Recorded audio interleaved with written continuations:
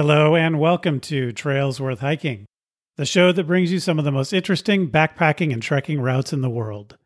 I'm your host, Jeremy Pendry. In the first part of the show, we bring you the story and history of a trail. Then we tell you what it's like to hike the trail and how you can do it. On this episode, we go to South America for an amazing high elevation adventure of unsurpassed, inspiring natural beauty. We'll encircle a range that has glaciers and lakes and snow-covered peaks, all in a region inhabited by indigenous pastoralists who raise llamas and alpacas. And we'll see a mountain whose rainbow of colors seems otherworldly. On this trip, we'll focus on the hiking while our gear and food is carried by pack animals and handled by guides, so that we can focus on a trail that goes over passes at more than 17,000 feet in elevation, or 5,200 meters.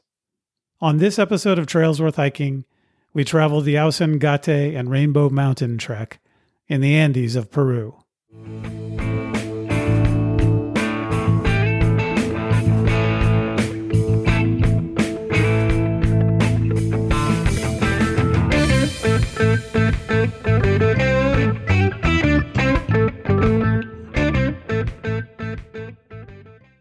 Welcome to the show, everyone. Don't forget to reach out to me at trailsworthhiking@gmail.com if you have ideas or suggestions for future episodes. Let's start today's show with our Walking the Walk segment. For those of you that are new to the show, this is the segment where we give a shout out to listeners who were inspired by an episode to actually go hike a trail that we covered on the show. So this is a really fun segment for me to do because it's where I can see the impact the show is having out there. We have two Walking the Walk listeners to report today. The first is David Poirier of Montreal, Canada. David hiked the High Sierra Trail in the Sierra Nevada of California. After hearing episode 2, the High Sierra Trail episode, David had reached out to me with some questions about the trail several months ago. And over the summer, he and a friend went and actually hiked the trail, which was quite a trip for them considering that they live in eastern Canada. And they came all the way out to California to hike in the Sierra Nevada.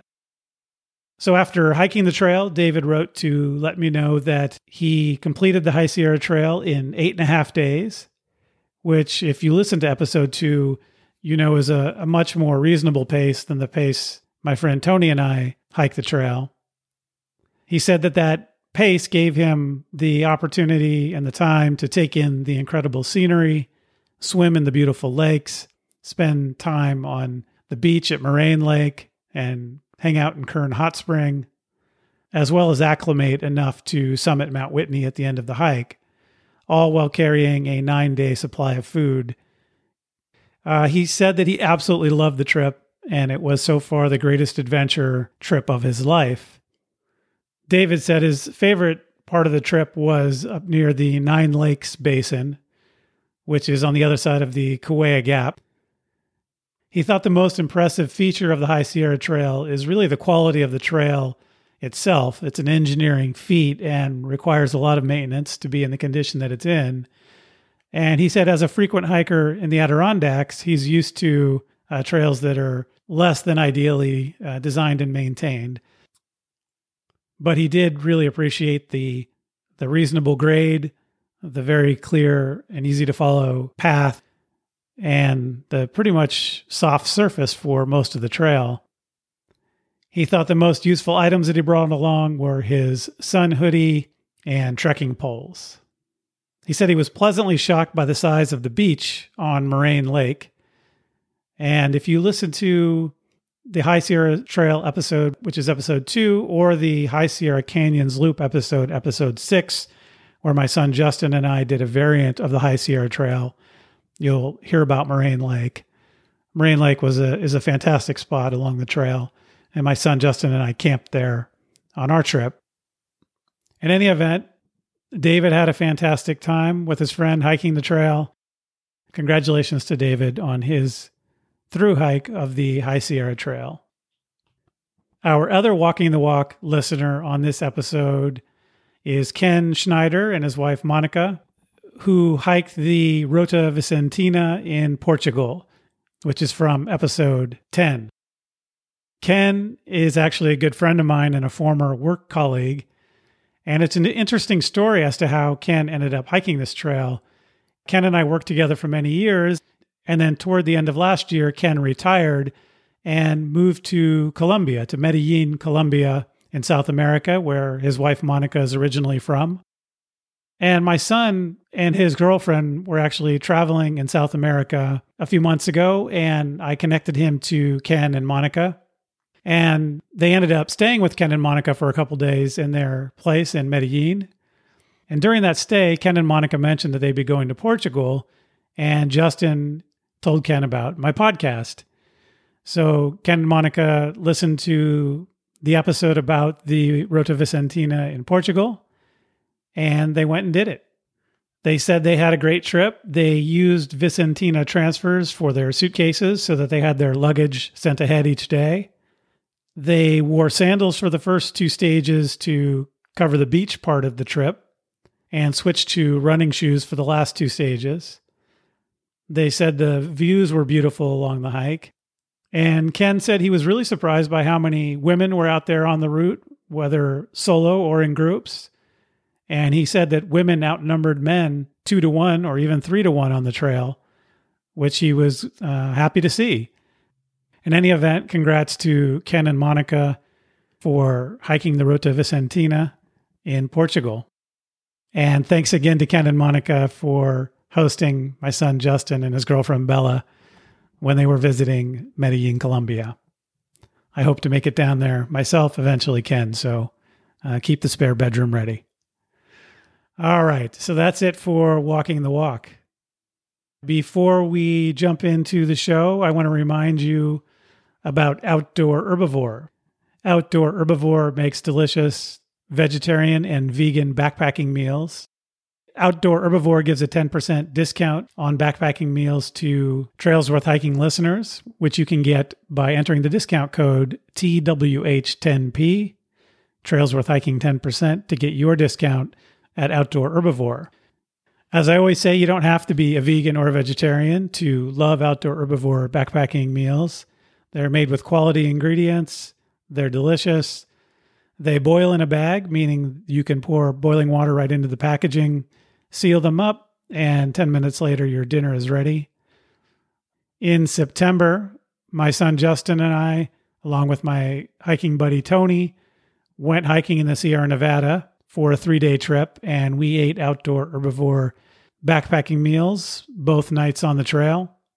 So between the 3 of us, we had several different Outdoor Herbivore backpacking meals, including the lemongrass Thai curry, the blackened quinoa, and the chickpea sesame ziti.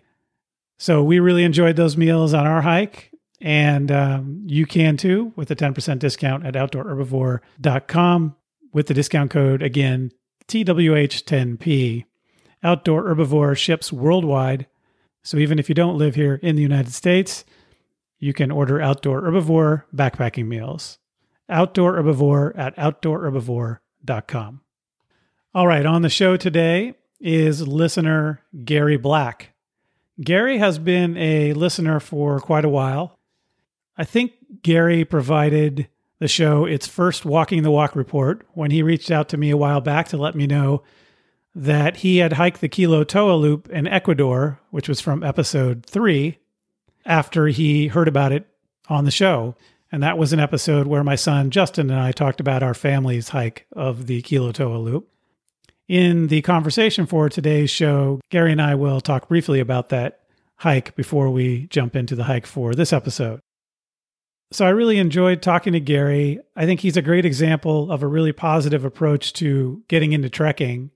He only started trekking a few years ago, as he'll discuss in our conversation, but he's really taken to it and has done some interesting hikes and is making plans for more. So trekking is not something you have to do your whole life. It's something you can find anytime in life. And once you find it, it can be as rewarding as if you've been doing it for a long time, and maybe even more so because it's something so special and so new. When I heard that Gary was hiking the Ausangate trek in Peru, I was interested to hear about it because when you think of Peru and you think of the Andes, we can all say it together, we think of Machu Picchu. But Ausangate is something entirely different. Ausangate is a much higher elevation hike than the treks to Machu Picchu and far less crowded. That said, Rainbow Mountain, which is part of this trek, has become a tourist destination and is no longer a secret. In contrast, the broader Ausangate hike that Gary will talk about is relatively untrammeled. I often say this, but it's worth repeating. You don't need to go far off of the main path or away from the main hikes to find a lot of isolation in the mountains. So if the Inca Trail to Machu Picchu sounds like something that's much too crowded for your tastes, Ausangate is a great option. And Gary will talk about how you can even see Rainbow Mountain, which itself is a fairly popular tourist attraction in a way that is much less crowded than it might otherwise be. I'm also excited to talk about this hike because I really enjoyed the Kilo Toa trek that my family did in Ecuador, and I'm planning to go to Bolivia in several months. And I'm just in general enamored with the Andes and look forward to more opportunities to hike there. All right, so let's talk about this trek. The Ausangate trek is located in the Cordillera Vilcanota, which is, in the local Aymara language, Wilcan Uta means house of the sun. This is, as I mentioned, in the Andes. It's southeast of Cusco in Peru. And this mountain range has 469 glaciers. So still today, a huge number of glaciers in this mountain range. Ausangate mountain itself is 6,384 meters high, so almost 21,000 feet in elevation. And the mountain is 100 kilometers southeast of Cusco, which is about 60 miles. Ausangate Mountain, which is a prominent feature of the hike, is viewed by the local Quechua-speaking people as an apu, or a mountain deity. So the locals see the mountains themselves as a kind of deity, and Ausangate, being one of the most prominent in Peru, is an important one. The communities around this area are llama and alpaca herding communities. So this is a high-altitude pastoralist society. They trade the wool and other products from their animals with the lower elevation living agriculturalist. The peoples who live in this area speak Quechua or Aymara. Quechua in particular is a language that is spoken in Peru and Ecuador, Bolivia, Chile, and Argentina. Though the dialects can be very different, and so different, in fact, that they can be mutually unintelligible. There are over 5 million Quechua speakers in Peru. These indigenous peoples have long struggled for better land rights for their pastoral way of living, which at times have come up against the modern way of viewing property in these areas. The Inca, who most of you will have heard about, particularly as it relates to Machu Picchu and Cusco, were a Quechua-speaking people. The Inca had the largest empire in pre-Columbian America. I'm not going to focus on the Inca on this episode because I do expect at some point to cover the Inca Trail to Machu Picchu, and I think that would probably be the best place to focus on the history of the Inca. But I will mention a few things about them, since the Inca are the ancestors to many of the people in the area. The Inca, having been disconnected from societies of Europe, Asia, and Africa, had some characteristics that were unique for such a large and successful empire. For example, they didn't have the wheel, they didn't have draft animals, they didn't have iron or steel, they didn't even have writing, though they did have a system of using knotted strings for record keeping and communication called quipu. They also had a pretty sophisticated road network and some pretty amazing architecture. As of the 12th century, they were basically a pastoral tribe, but by the 15th century had become an empire. though within another century, they were conquered by the Spanish. But again, we'll go into that on a different episode. The pastoralists who live in the Ausangate region today have a concept that they call Aini. And this is really a concept that's about reciprocity and balance. More particularly, it's about an ever-shifting sort of dynamic balance in nature that exists between people, but also between people and the natural world. And as a result of a belief in this concept, there are offerings made called ki-intus to the Ausangate mountain. And the offerings are made to ensure protection of the people by the mountain. The primary offering that's made is the coca leaf. The coca leaf is said to be the mountain's favorite food. And the way this works is 3 perfect leaves are infused with the breath of spiritual elders. The elders are called misayoks, and they are offered to the mountain.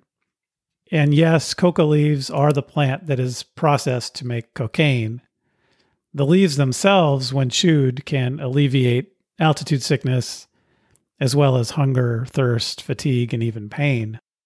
So the coca leaf has been an important part of their culture for quite a long time.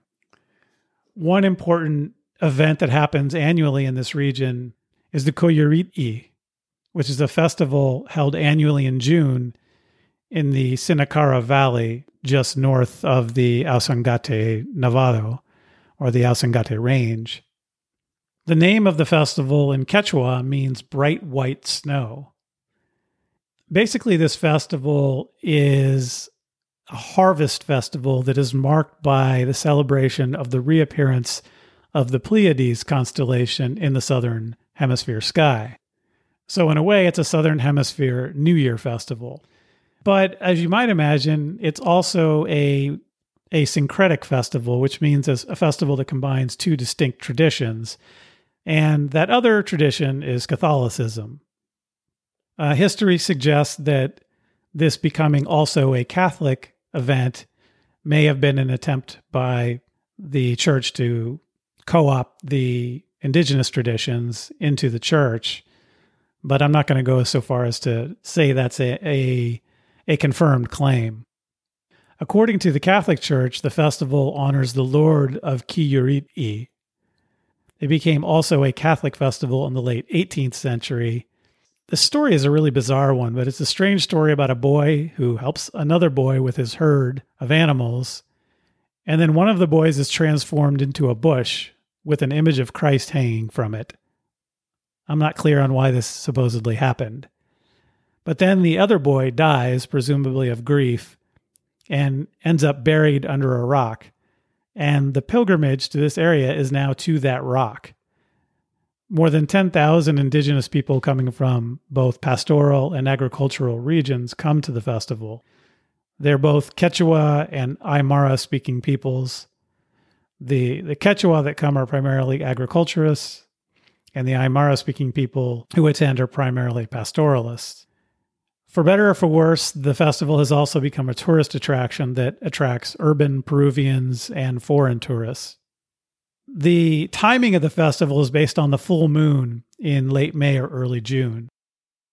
This also turns out to be 1 week before the Catholic festival of Corpus Christi, which is a Catholic holiday and tradition that I knew nothing about until I visited Ecuador and hadn't realized what an important event it is as part of the Catholic culture in South America. For the non-Christians that go to the festival, the big event is the sighting of the Pleiades, or Koika, as it's called, on the 3rd day of the festival. It must be a pretty amazing sight when this happens. Tens of thousands of people kneel for the sunrise on the 3rd day. You can imagine the power that probably has to be with tens of thousands of people all kneeling together, watching the sunrise together. So I can imagine why so many people like to participate in this event, and even why so many tourists think it's something worthwhile to see. For a moment, I want to talk about Rainbow Mountain. Rainbow Mountain is also called Vinicunca, or in Spanish, Montaña de Siete Colores, which is Mountain of 7 Colors. And this is a mountain that goes up to 5,200 meters or 17,100 feet. That's in this Ausangate region, a few hours from Cusco. To get to the mountain by a vehicle or through a tourist outing, it's about a 3-mile or 5-kilometer walk to see it. And these days, hundreds of tourists come each day to see it.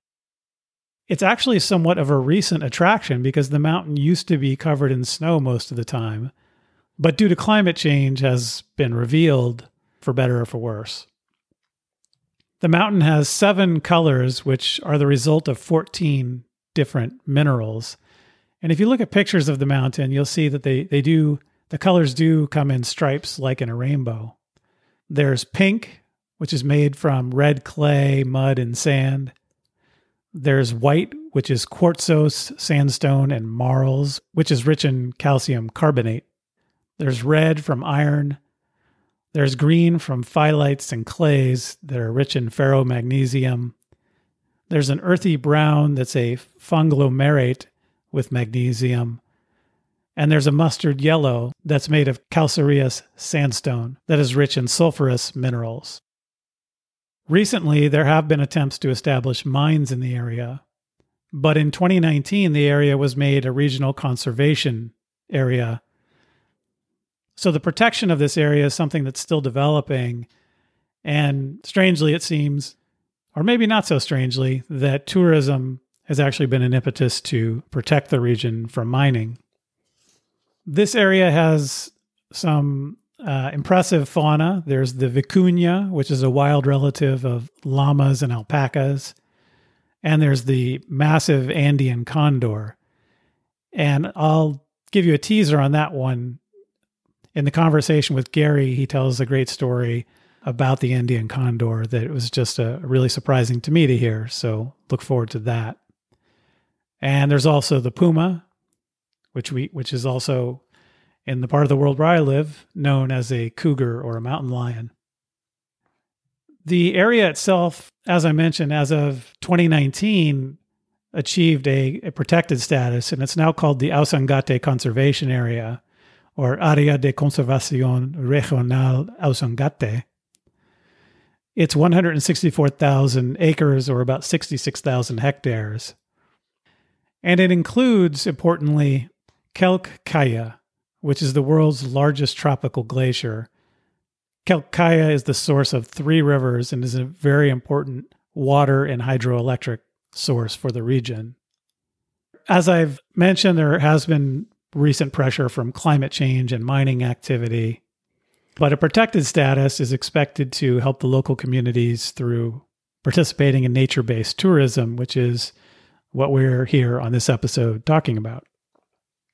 All right, with that background and introduction, here's my conversation with Gary Black about his trip to hike the Ausangate and Rainbow Mountain Trek.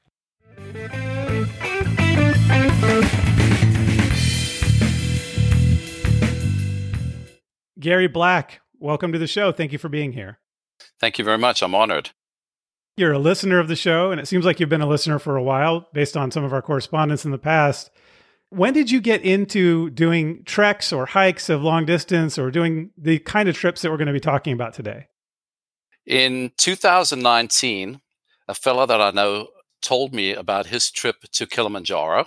He told me about it, and it sounded really brutal. It was cold. There was an issue with the altitude. He had stomach issues, and it sounded kind of nightmarish, actually. And I put it aside, and then about 6 months later, we spoke about it again, and he said it was one of the greatest accomplishments of his life, basically. And it was a different perspective. And when the agency that he went to Kilimanjaro with put out their ad that they're doing this trip again, I signed up, and that was going to be in August 2019. So I'd never done any real hiking or trekking before. So I read the book. There's a book on Kilimanjaro. I got into very good shape, Stairmaster, treadmill, etc. I bought all the gear. I was very well prepared for the hike. And it was just like he said, it was an amazing accomplishment. And I was very proud of the fact that I was able to do it. Well, now, wait a minute. One of the things that you said at the beginning of talking about Kilimanjaro was how it almost sounded like it was an ordeal for your friend. So it's interesting to me that that intrigued you versus turning you off. Why do you think that is? Well, no, initially I was turned off. Okay. But then when I spoke to him again later on, and he told me that, yes, it was very, very difficult, but it was also a challenge and it was an accomplishment. It was doable if you were adequately prepared. All right. And so you did the Kilimanjaro trek and it went well. And then you told me, I think, that you actually, after hearing about the Kilo Toa loop on the show, that you went and did that as well, correct? Correct. I started listening to your show. I listened to podcasts. I did a search on, on hiking, etc. Your show came up. I listened to the one about Nepal and then the Kilo Toa one. And I'd been to Ecuador before. I was keen to go back because I hadn't visited a few places that I really wanted to see. Your show sounded intriguing because places that you stay in were very nice. So it turned out that I listened to your show. I Googled multi-day guided treks in Ecuador. I found an agency. They set up a guide. And, the hotels that you spoke about, they did the luggage transfers. They also did my transportation from Quito and back to Guayaquil. It was an add-on to your trip that you did with your son, I believe. Yeah, I actually did it with my whole family. Right. But I interviewed my son for the show. Yes. All right. And that worked out pretty well, it sounds like. It was really amazing. It was just difficult enough to make it challenging, but it wasn't overwhelming. The places that you had stayed in were very, very nice. The food was good. The weather was beautiful. And it was really a doable, beautiful kind of hike. Well, I'm glad that worked out for you. It did.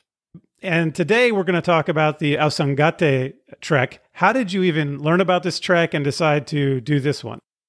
Well, after the Ecuador trip, I wanted to go back to Peru. And I did some searching, again, multi-day guided treks. And there are many options in Peru for multi-day guided treks.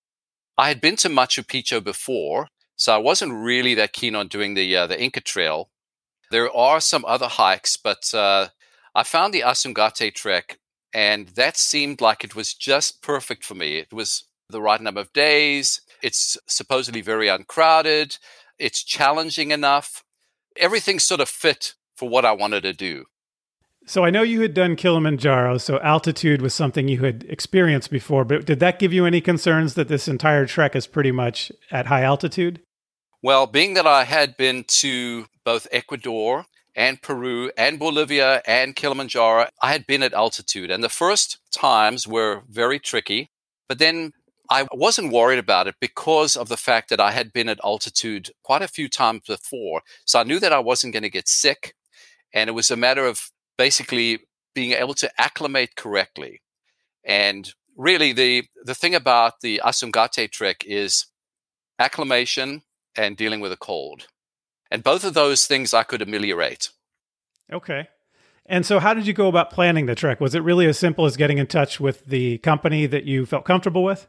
Yeah, I mean, basically, I got on TripAdvisor. I read the reviews. This company came up very, very highly rated.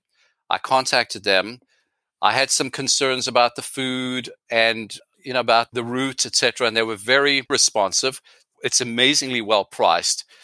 And they had a very good reputation. So it was that simple, basically. It was just a matter of having faith in this company and, having them plan it for me.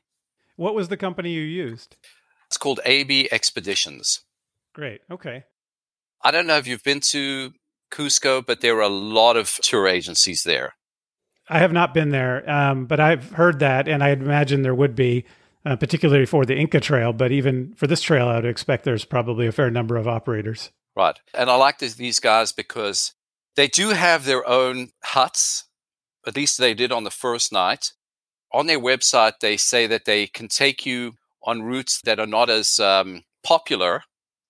It's going to be more of a remote hike because the situation in Peru is right now anyway, is that it's, there's a lot of people. For me personally, I really like to go to a place where it's more remote and you can really enjoy sort of the nature and be in this situation where you're kind of alone. It's rare, but this was one of those places. I've said that before, I think, on this show, which is that often right next to a very popular trek, there'll be one that people haven't heard of as much that will be almost as beautiful or just as beautiful.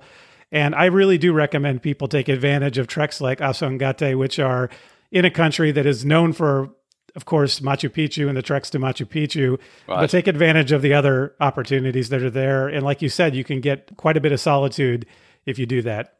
One question I had is whether people do this trek without guides, or are most people doing what you did, which is to hire a guide? It's definitely possible to do this trek without a guide. In fact, I did run into a few people along the way that were backpacking, but it seems for the cost and the convenience, I would highly recommend doing it with a guide.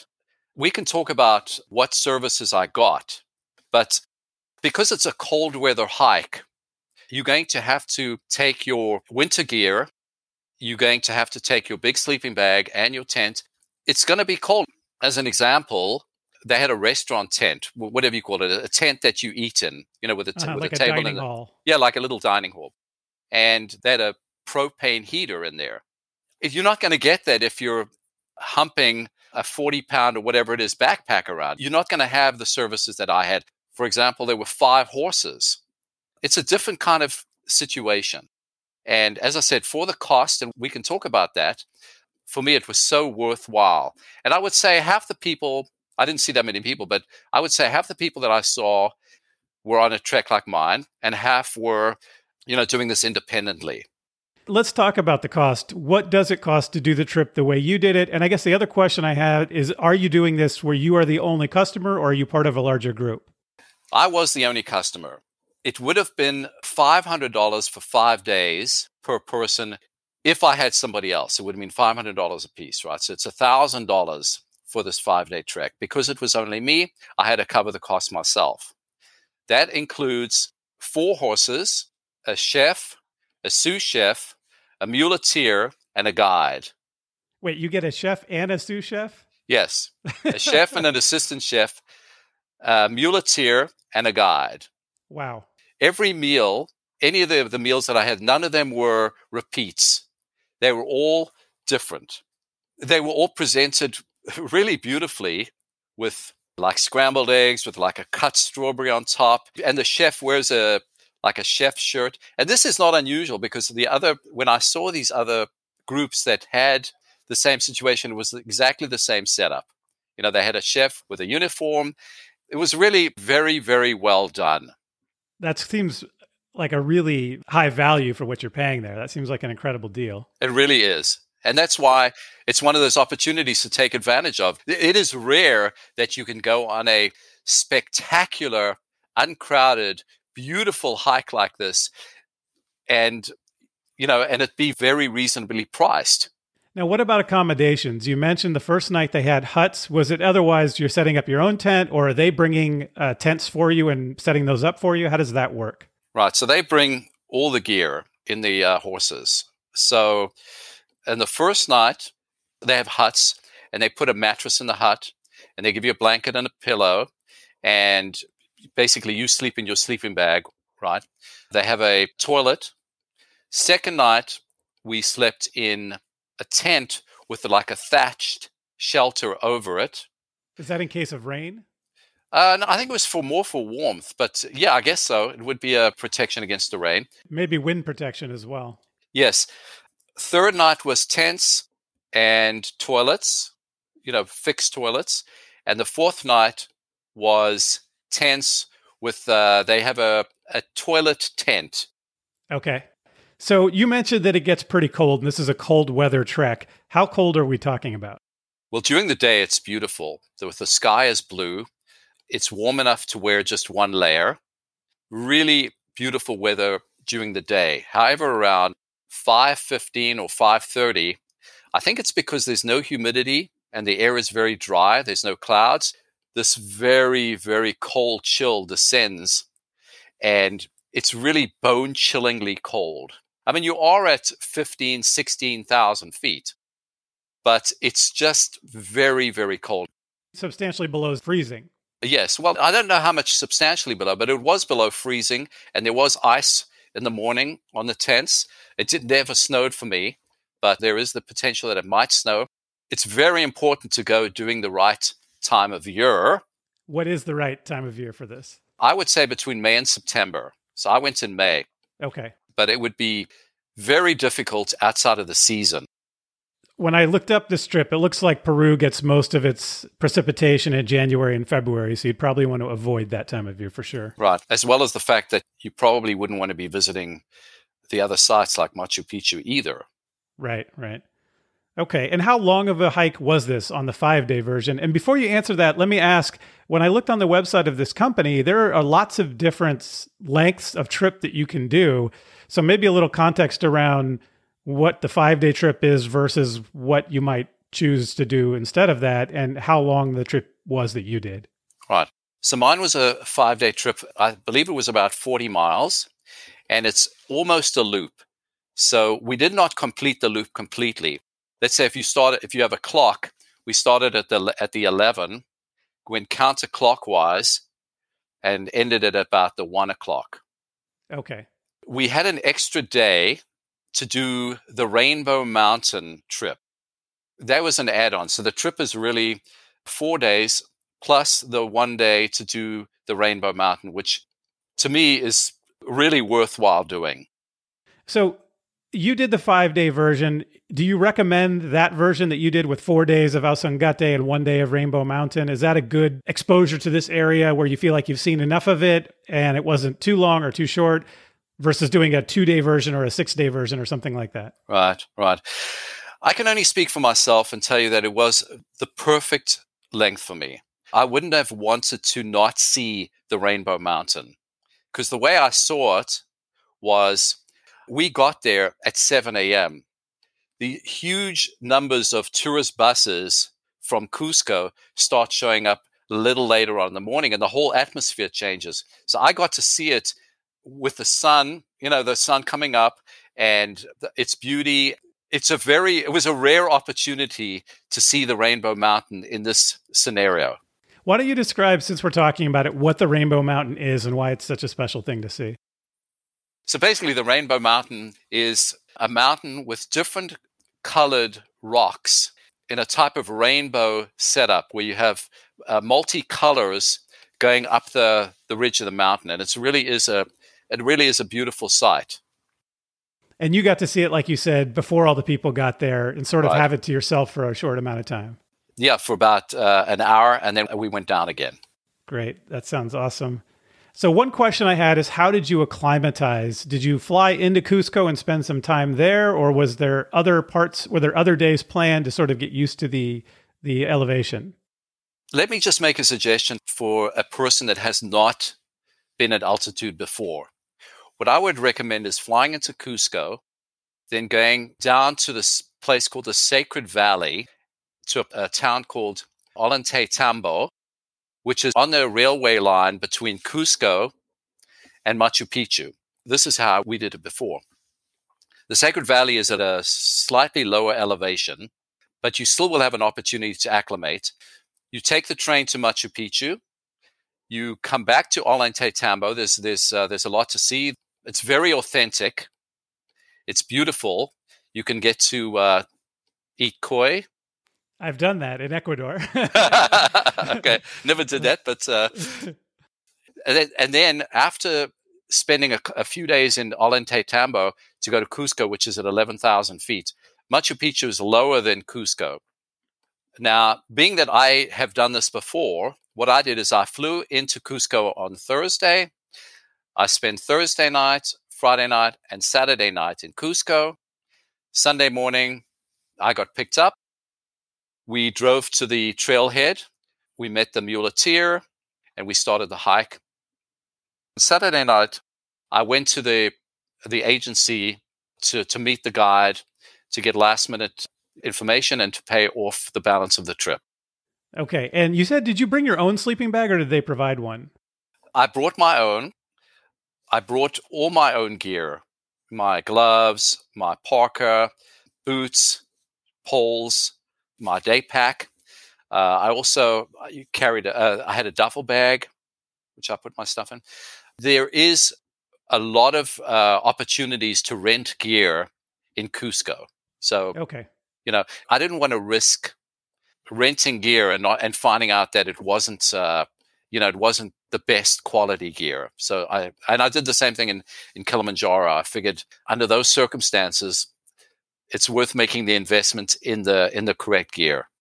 And so the sleeping bag you have, what's the temperature rating? Well, it's supposedly a 0. So that should be plenty comfortable.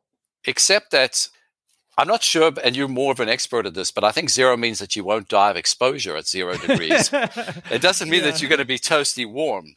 That's true. I still had to wear my wool underwear, my socks, my sleeping bag liner, and the blanket. Oh, wow. So yeah, it definitely gets cold at night. Yeah. All right. And then you mentioned just a moment ago that you carried a day pack. Is that all you need to do? If you're hiring a guide company, you really can just carry a day pack and they carry all your heavier gear? Absolutely. All I did was carry water, my extra layer, and snacks, my poles, and that was it. Did they provide you a map from the company, or did you buy a map in advance of the area, or basically did you just follow them and not worry about navigation? I didn't bring a map. On Saturday night, when I went to the agency, they did show me the map, and we did talk about the route. Okay. Getting to the trailhead, did they take you in a shuttle from Cusco to where you need to be to start the hike? Yeah, they have a minivan type thing, and they drove me and the guide and the chef and the sous chef with the gear in the back. We stopped a couple times, once for breakfast, once to pick up some supplies. Then we met the muleteer at the trailhead. Okay, and how long of a trip roughly is that from Cusco to where you start Ausangate? It's about 3 hours. Okay. Let me just say it. I decided to pay for an extra horse. And this was going to be an insurance policy because there is no cell phone service. If something goes wrong, it's basically kind of difficult to get off the mountain, right? So I had purchased an extra horse for $25 a day. That was your ambulance. That was, well, as well as the fact that, and we can talk about it later, but I did actually land up using the horse, and I can explain later on why I did that. Okay, that's a great teaser. All right. So for someone who's not been to this area, we've talked a little bit about Rainbow Mountain, but what does the Ausangate Nevado, the Ausangate Range look like? It is spectacular. You've got the Andes, the snow-peaked Andes Mountains. You've got the glacial lakes. You've got the alpacas, the llamas. You have these indigenous people who live there in stone huts who the alpacas belong to. And they look like and dress like and seem like they've been doing this for hundreds of years, thousands of years. They speak Quechua and not Spanish. It's a very authentic, beautiful experience. It's very remote. You're not going to see anybody else on the trail almost. It's really an amazing experience. And how difficult is the trail itself? I mean, there's some pretty high passes on this trail. Right. I have found that the distances aren't that great. The first day is 4 miles. Each day is 8 miles. You start your day at like 7 a.m. You get to the camp at 3 or 4 p.m. You have plenty of time to go at your own pace. The trail itself is not difficult. There's no rock scrambles. You have these very long ups and you have these very long downs. It's not like there's multiple ups and downs. It's not a difficult trail per se. You are in an area with maybe 50% less oxygen. So your breathing is going to be labored. But if you pace yourself, it's not that difficult to do. It seems like the real difficulty here is just getting used to the altitude, and you've talked about ways to do that. So right. It sounds like once you're in a good position with respect to the altitude, and if you take it slow, you'll be fine. Right. Absolutely. All right. Let's talk about the trail itself and how this unfolded for you. So you get there and day one, what does that look like? So we met the muleteer, packed up the gear. We had lunch or brunch, I guess. And then we hiked the 4 miles to the first camp, which is the camp with huts. We got there around about, say, 3 o'clock. It was, pretty easy first day, good acclimation walk. You walk along a dirt road for a while, and then you turn off onto the trail. When we got to the camp, we also took a 2-hour side hike, I guess, to another beautiful lake. I believe there might be thermal pools there, but I didn't see that. We went on this the side hike, came back to the camp, we had dinner, and that was it for the first day. Pretty easy first day. I don't know if you know the names, but is that Upis Warmisaya? Right. So basically, you start the hike at Upis, or the first day, the first camp is at Upis, and that's at 14,400 feet or 4,400 meters. So you're on day one of the hike, and you are already at the elevation of the highest peak in the lower 48 states. You are sleeping at the top of Mount Whitney, essentially. Mount Whitney is 14,500, just for some context. But you, having been in Cusco and having gone up and down a couple of times, like you described earlier, were you fine sleeping at 14,500? Right. I had no problems, but I can tell you that the altitude is real. Like you said, it's really, really high up. Okay. But I was eating and sleeping just fine. Great. Okay. And then day two. So day two, we went over 2 passes. The passes are Pakuchoka Pass, and that's at almost 5,000 meters or 14,700 feet. You also go over another pass to your first campsite called Ananta, and that's at 15,420 feet or 4,700 meters. The first day is to get to Upis. The second day, you go over 2 passes. Again, it's not lots of up and down. It's an up, then a down, then an up, and then a down. And this is the night where you have a sort of open-ended sort of shelter that covers up your tent? Yeah, this is where we had a thatched straw shelter. The next day is when we did the Rainbow Mountain side trip. And that was on day 3. Right, the Rainbow Mountain side trip was on day 3.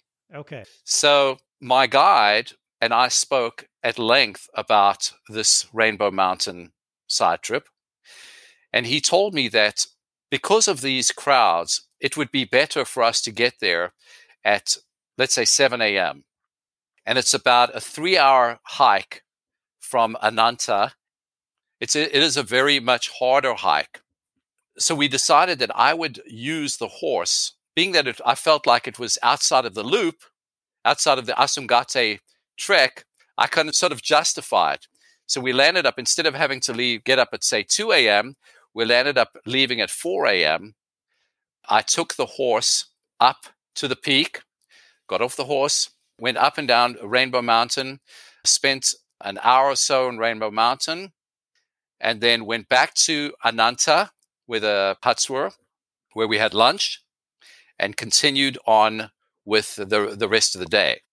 That's great. You got some value for your horse. And I think actually I had met some other hikers who had done the same thing. They were staying in Ananta and they hiked to Rainbow Mountain, and they said that it nearly broke them. It was really, really hard. It's a very hard part. Good decision there then to use the horse. Yes. All right. And then night 3, where are you staying? We had lunch at Ananta. We then stayed at Laguna Ausangate. This was tents, but they had fixed toilets. So it was sort of an official campground.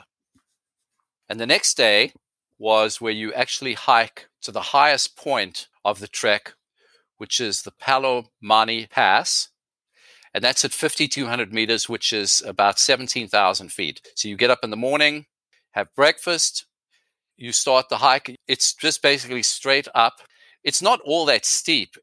You know, you're going from maybe 1,000 feet and you get to the top, you're at the peak.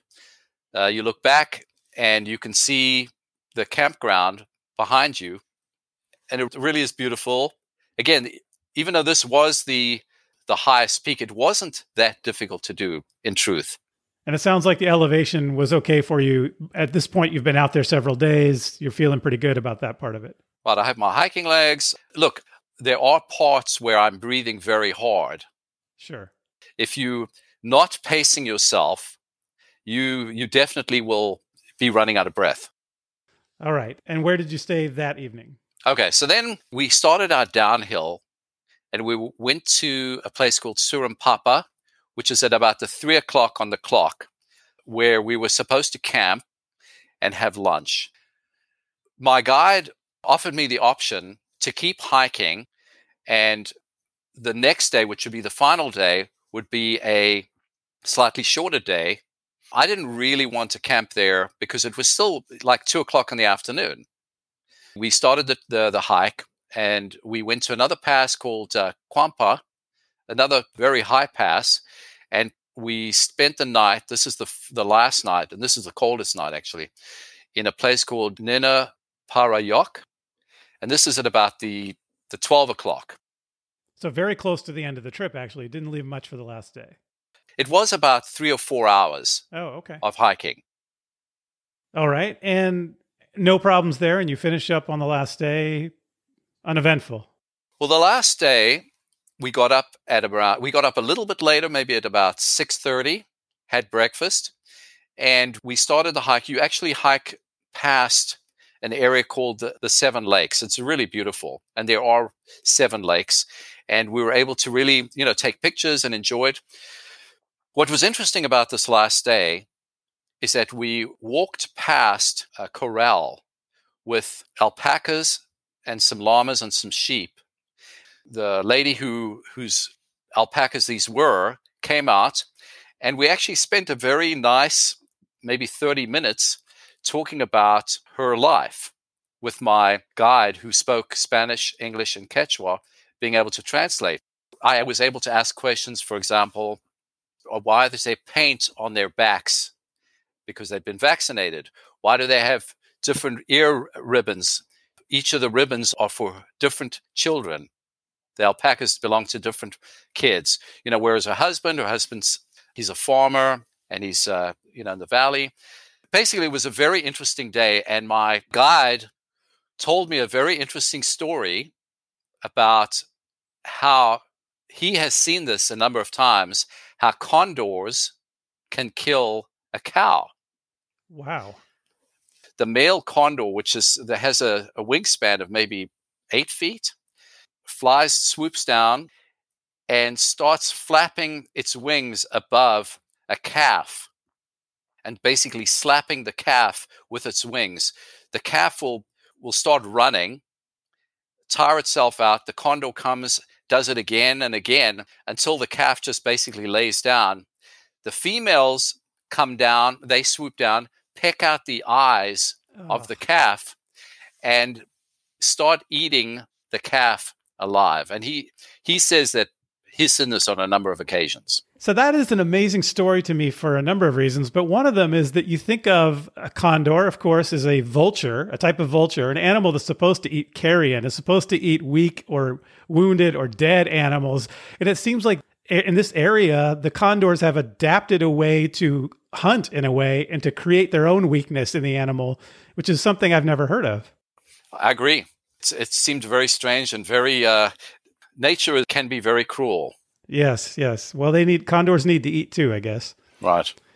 When you finish this trip and you look back on it, why is this a trip that other people should think about doing? Why is this a trail worth hiking? It really is a beautiful, beautiful place. It's very pristine. It's very unspoilt. It's very remote. There's very few other people there. And it's very accessible. If you can take care of the altitude and the cold weather, it's actually a doable hike. It doesn't require permits. It has what you need to do to be able to actually do this hike or this trek. Is there a particular moment for you that stands out in your 5 days there that you will carry with you for a long time? Well, I think at the peak in Palomani, when you look back, you can actually see where you've gone, and you see your campground way, way, way in the distance. And Ausangate Lake right there. It really is spectacular. And did things work out kind of the way you expected with this trekking company, or was there anything you would have done differently or something you might change about the way you did this trip? Well, being that I don't trek or don't backpack or camp that often, I kind of make rookie mistakes.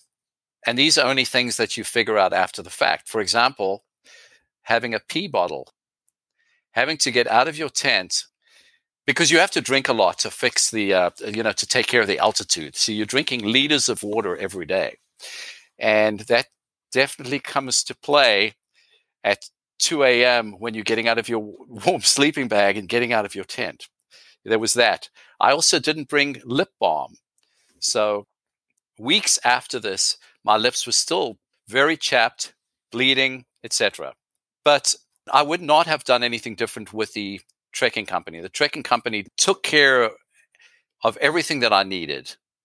So I wouldn't do anything different there. It's just, I would have been more prepared for the cold. The first few nights, I didn't wear my long underwear. Right off the bat, I would have been prepared at night for the cold. Yeah, that's great advice, particularly about the pee bottle in cold weather. That is great to have so that you don't have to go far. Right. As long as you label it well so that you don't confuse it with your water bottle. Right. Anything else we haven't talked about the trek that you want to mention? The people that you meet and you ask about their experience on the trek, I found that people did not acclimate properly. People that I met got very sick. There was another group that I told you about with the Rainbow Mountain that had attempted this on their own. Another fellow was a super light hiker like yourself. I'm not sure that was a good idea, because if you don't carry the stuff with you, I don't know how you survive these cold nights. And we've said it several times about acclimatizing, but I really think the way you just put it is important and should help it to sink in, because people really do need to take the elevation seriously. The altitude is a real thing, and it sounds like you did it right and you didn't have any problems, but to point out that other people you saw there were having problems with the elevation, right? That's important, because a lot of people think they can show up in Cuzco, spend a night there, and then go on the hike. You really need to spend more time. And even if the hike is 5 days, I'm thinking this is a 2-week trip to Peru to really do it right, or at least 10 days or something like that. You shouldn't plan for a 1-week trip to Peru to make this happen. I agree. I think that altitude sickness, even if you've been to other places in Colorado, for example, it doesn't qualify you to do a hike like this. Well, Gary, thank you for telling us about your hike on the Ausangate and Rainbow Mountain Trek. But while I have you, I've got a few more questions for you. What is one piece of gear you don't leave home without? For sure, without a doubt, hiking poles. However, I have to say that a neck gaiter or buff, having your neck warm, seems to keep the rest of your body warm as well. Or at least it seems to keep your temperature moderated. Okay. In addition to a hat, of course, you need to have a warm hat, right? No, I mean, in a hike like this, you're very much closer to the sun and you will get burnt. I used a lot of lotion, a lot of suntan lotion, not lip balm, but sunblock. Sunblock, exactly. Definitely a hat and gloves. I wore liner gloves because your hands will burn. You will burn at that altitude. Yeah. The neck gaiter is a great idea, especially in an area where you know it's going to be cold the entire time you're there. Right. All right. And what is the next trip on your list? So my bucket list trip is the Dolomites. Okay. But my next trip is to go to Glacier in a few weeks to do some day hiking. In Glacier National Park. Glacier National Park. Yeah, that'll be great. Yeah. When you mentioned the Dolomites, do you have a particular trail in mind there, or are you just thinking anything in the Dolomites would be great to see? It's probably going to be day hiking. I've looked at guided treks, and it's probably going to be renting a car and doing day hikes. I would love to do a guided trek, but in my research, it's not as simple. I definitely would love to go to the Dolomites as well. It's on my short list. This is last question. What is the best hiking or trekking advice you've gotten? So this is a little cliched, but to hike your own hike. And what that means to me is to go at your own pace, to control your breathing, to control your heart rate. It's not easy to do in a group, but for example, in the Ausangate, it is very important to do that. The other thing is, I don't want to do something that I'm uncomfortable doing. And I think you mentioned that when you went to Yellowstone. No, to Yosemite. Mm-hmm. Right. You went, I had that experience that, for example, at the Angel's Landing in Zion, oh, yes, you get yes. to the chains, and there were a lot of people coming up and down, and I decided I wasn't going to do that. And I mentioned it with respect to Half Dome with my wife, who decided not to go up. Right. And I think that's part of hiking your own hike. Yeah. I think it is cliche, but it's also because, like a lot of cliches, it makes a lot of sense. It's true. And in hiking, I think it's important for your own safety in a lot of cases to really do that. You mentioned that it's harder to do in a group, and I think that can be true. But if you have a good group leader, they'll try to accommodate the slowest hiker in the group to make sure that it works. Or like on a trip like you did recently, and like the Ausangate trip, where each day isn't so long as to create a discomfort situation or stretching your limits too far kind of situation. Right. And I think one thing that makes it a little easier for you is you've done some of these trips where you're the only person doing the hike. And that, of course, allows you to do it at whatever pace you think makes sense. Right. All right, Gary Black, thank you for coming on the show. I appreciate it. Well, I'm honored to have been on the show. I hope that this is helpful for your listeners. And I really appreciate the fact that you put on the show. It's an amazing resource. I appreciate that. But let me ask you, Jeremy. Yeah. Like, why are you doing this? It's such a lot of work. I mean, I'm amazed that you do the work that's required, and you don't really have an axe to grind. It doesn't sound like you're just doing this because you love it. That's what it seems to me. Is that? Am I reading that correctly? Yes, you are. It's a good question. I think I started it during COVID lockdown because I was thinking of something to do with my time after work that might be interesting. One of the reasons I started the show is I heard another podcast. It was sort of a history podcast. And then I had been listening to hiking podcasts. And what I thought that was missing in hiking podcasts was the context of the location. People weren't talking about the history. They weren't talking about the geography, the geology. And I thought, look, I'm not a super technical person where I just want to know, where the hike is and how many miles. I'm a traveler more than a hiker at heart. Right. And for me, I really want to go to a place and experience that place. And I thought giving people context around these hikes, the segment that I do at the beginning before the interview, is something that was important to me. And I thought was not being done on other hiking podcasts. And so for me, that was the prime motivator, was to bring that to people. But what I found is when I started doing the research and putting together those segments, I really loved it. I really loved learning all this stuff because I plan travel all the time, probably like you do. You sound like you're a traveler like I am. And so I enjoy that whole process of trip planning. When I go backpacking with friends, I'm usually the one that plans the trip, figures out where we're going to be each night, looks into all of the permitting, does all the background legwork. And so I thought, why not bring that to a broader audience and start a conversation where I get feedback from people like you. We met through you contacting me after you listened to an episode. And so for me, that's the payoff. The payoff is that I get to learn about these places. Some of them I've actually gone and hiked since I've learned about them, or put them on my list at a minimum. And I've met lots of people who have reached out to me. And so for me, it's just been a fun endeavor, and I get a lot out of it by being able to engage in that process. Well, it works for me.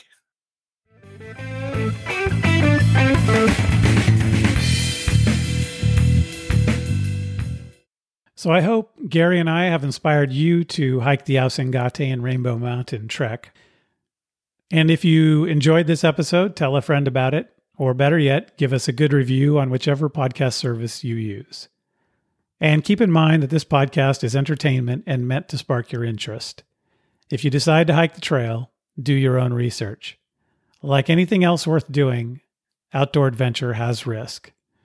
So when you go, Pack your common sense. And when you get back, tell me how it went. Let's talk about our next regular episode. I am working on a couple of bonus episodes, so I hope I can get one or two of those ready in the next several months. But let's talk about our next regular episode and the next trail we'll cover.